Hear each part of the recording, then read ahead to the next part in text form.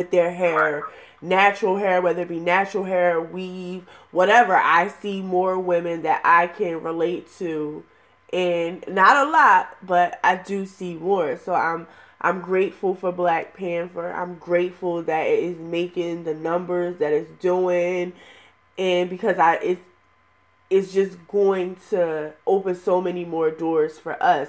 And people don't realize, like, that movie, there's so many people behind the scenes that profit from a film like that.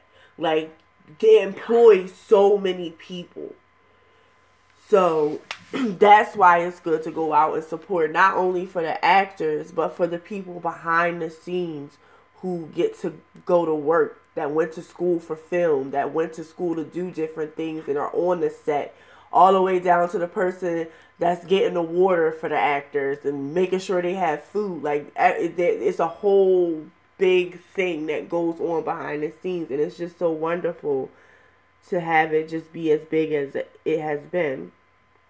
So I won't ramble. Yeah, because Go ahead. I'm sorry. Go ahead. Go ahead. One of the things I was thinking is that you're right. I'm glad you said it's starting to trend in the right direction, because the bigger picture, for me anyway, how I think about things are, the bigger picture is being able to have a black-owned major studio, because that dictates a lot when you start talking about big-time movies.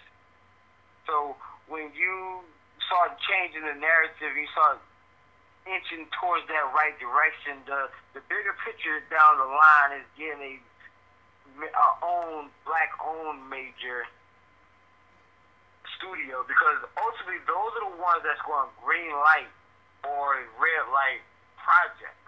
Mm-hmm. There's been plenty of projects that try to hit the big screen, but the studio and their executives say no, we're not going to allow you to put that movie out there.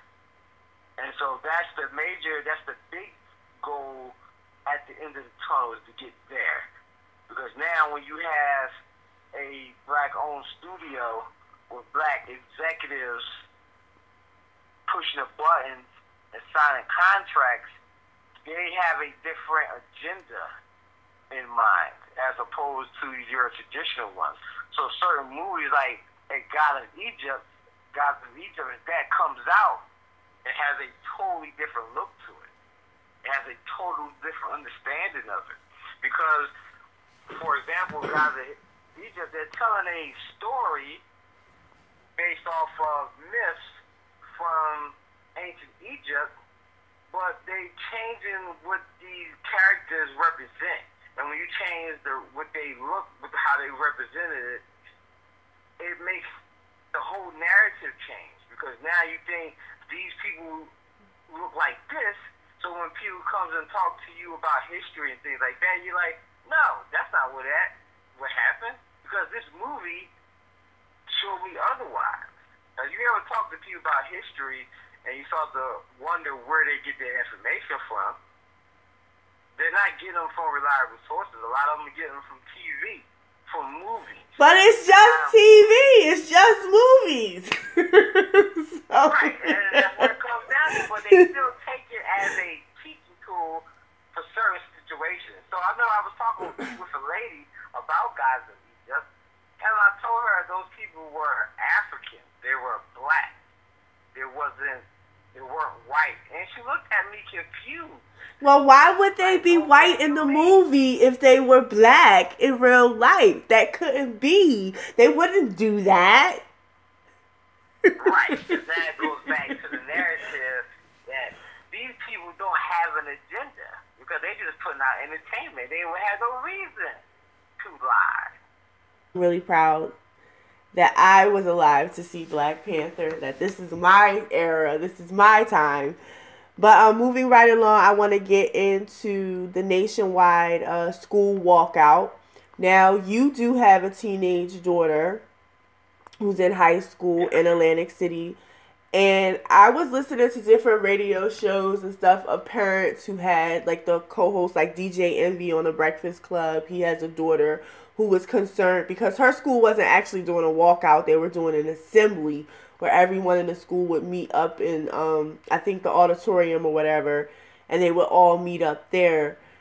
And then there were other people who were saying that they were scared to do the walkout, or schools that were saying that if you did do the walkout, you would be disciplined. Like you would either be marked as absent or you would be written up. Whew, I remember them days being written up and having to do detention. Lord. Have you ever had in school detention? That is the worst. When you have. Yes, it is. But it's from the start of school. Like I had it one time. You don't go to any of your classes. You are in one class the whole time in high school. Oh my God. I would have rather just, and I had Saturday detention when it started at like 9 a.m. and it was over at like, you had that too? Yeah, so I don't know how many. I don't know how many kids participated in this walkout, but I know back in my day, I probably, if that would have been the consequence. Well, I'm sorry. I know this is like a touchy subject, and we do need to address our gun control issues. But me personally, if I was a teenager nowadays, and if they would have said you would have been disciplined with detention in school or Saturday detention, listen, my butt would be in class. I would be not walking out with y'all. More power to you. I listen. I support your cause, but I'm going to support it right here in homeroom. And yeah. So how did your daughter? What was Atlantic City High School like? Did she talk to you about it? Yes, because me and her actually went to go see Black Panther later that night, actually, but when I was calling her, or texting her to find out what was going on, I didn't know that her school was in lockdown.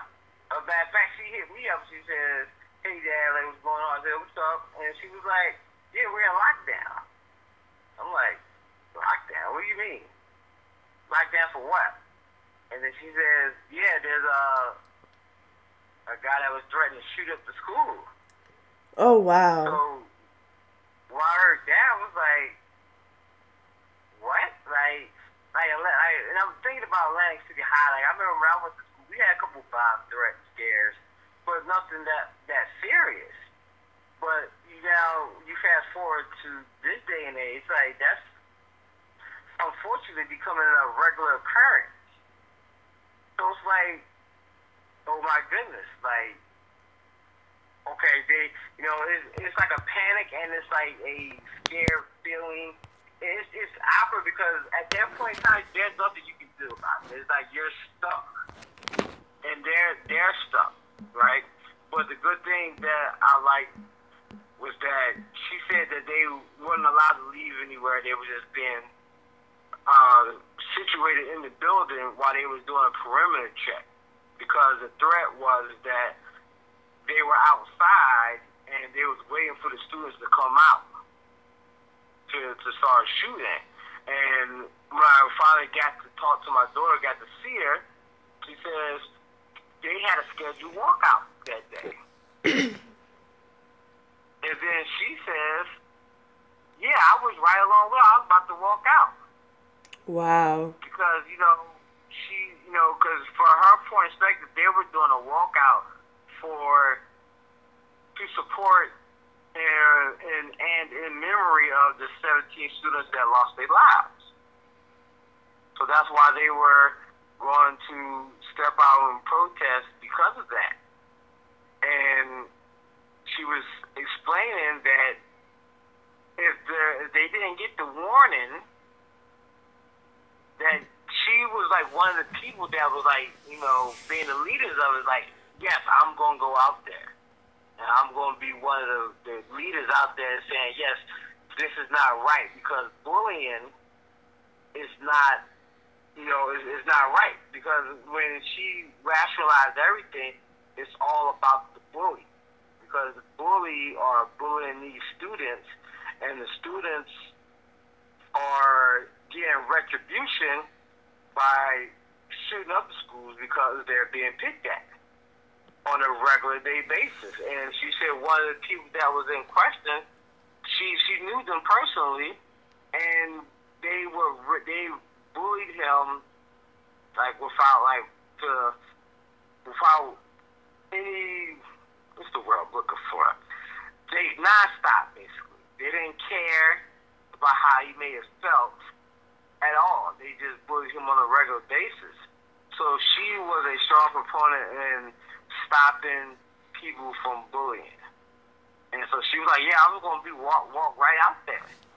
And she could have been one of the very first casualties because she wanted to be one of the leaders in this walkout.